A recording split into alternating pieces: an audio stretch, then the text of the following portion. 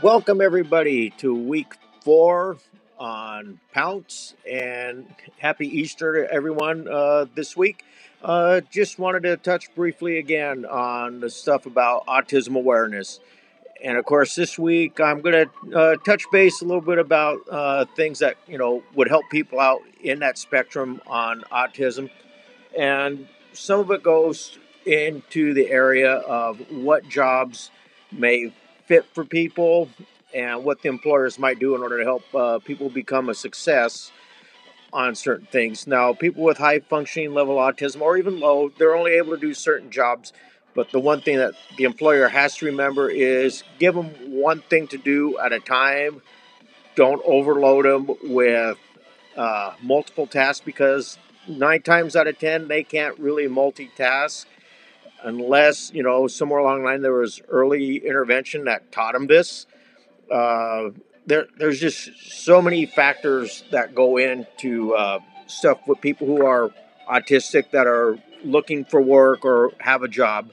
One of the things that I have read up on this week, and that is for people who are in that spectrum of autism or ASD, autism spectrum disorder, they need to find something that they love doing and do it well. That's the biggest thing. And the other part is they got to have some kind of knowledge of the economy and what's going on around them. So a lot of research needs to be done in that. And like I said, they need to find a job that they're going to feel comfortable with.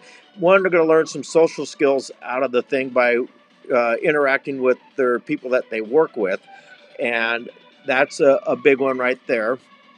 One of the things that I know that would help a lot of things. And if you're a parent or a friend or anybody like that that is trying to help somebody that has ASD, go to the Department of Labor Occupational Outlook Handbook and see what's there. And maybe that'll give them some guidance. Like I said, there's many factors that go into this when trying to help people.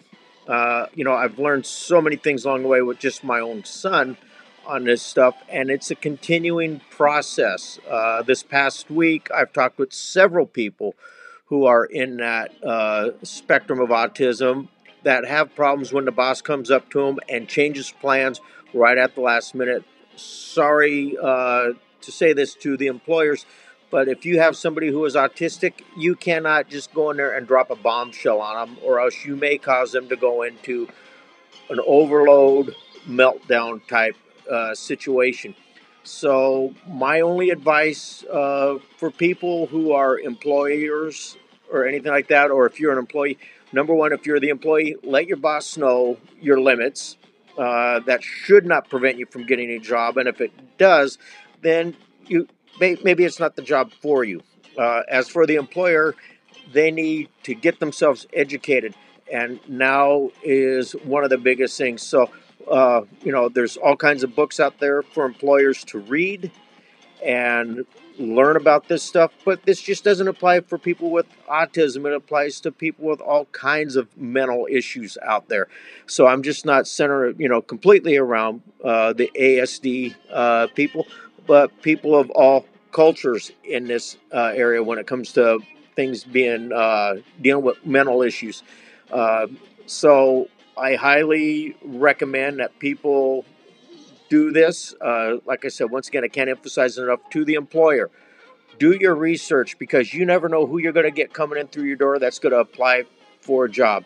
And chances are, if it's somebody that is on the autism spectrum disorder, they're going to be probably one of your better workers. But give them one thing at a time to do so they can do it and do it well.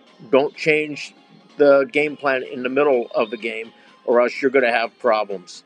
So, anyway, with that being said, everybody have a good week, and we will talk to you again next week on Pounce.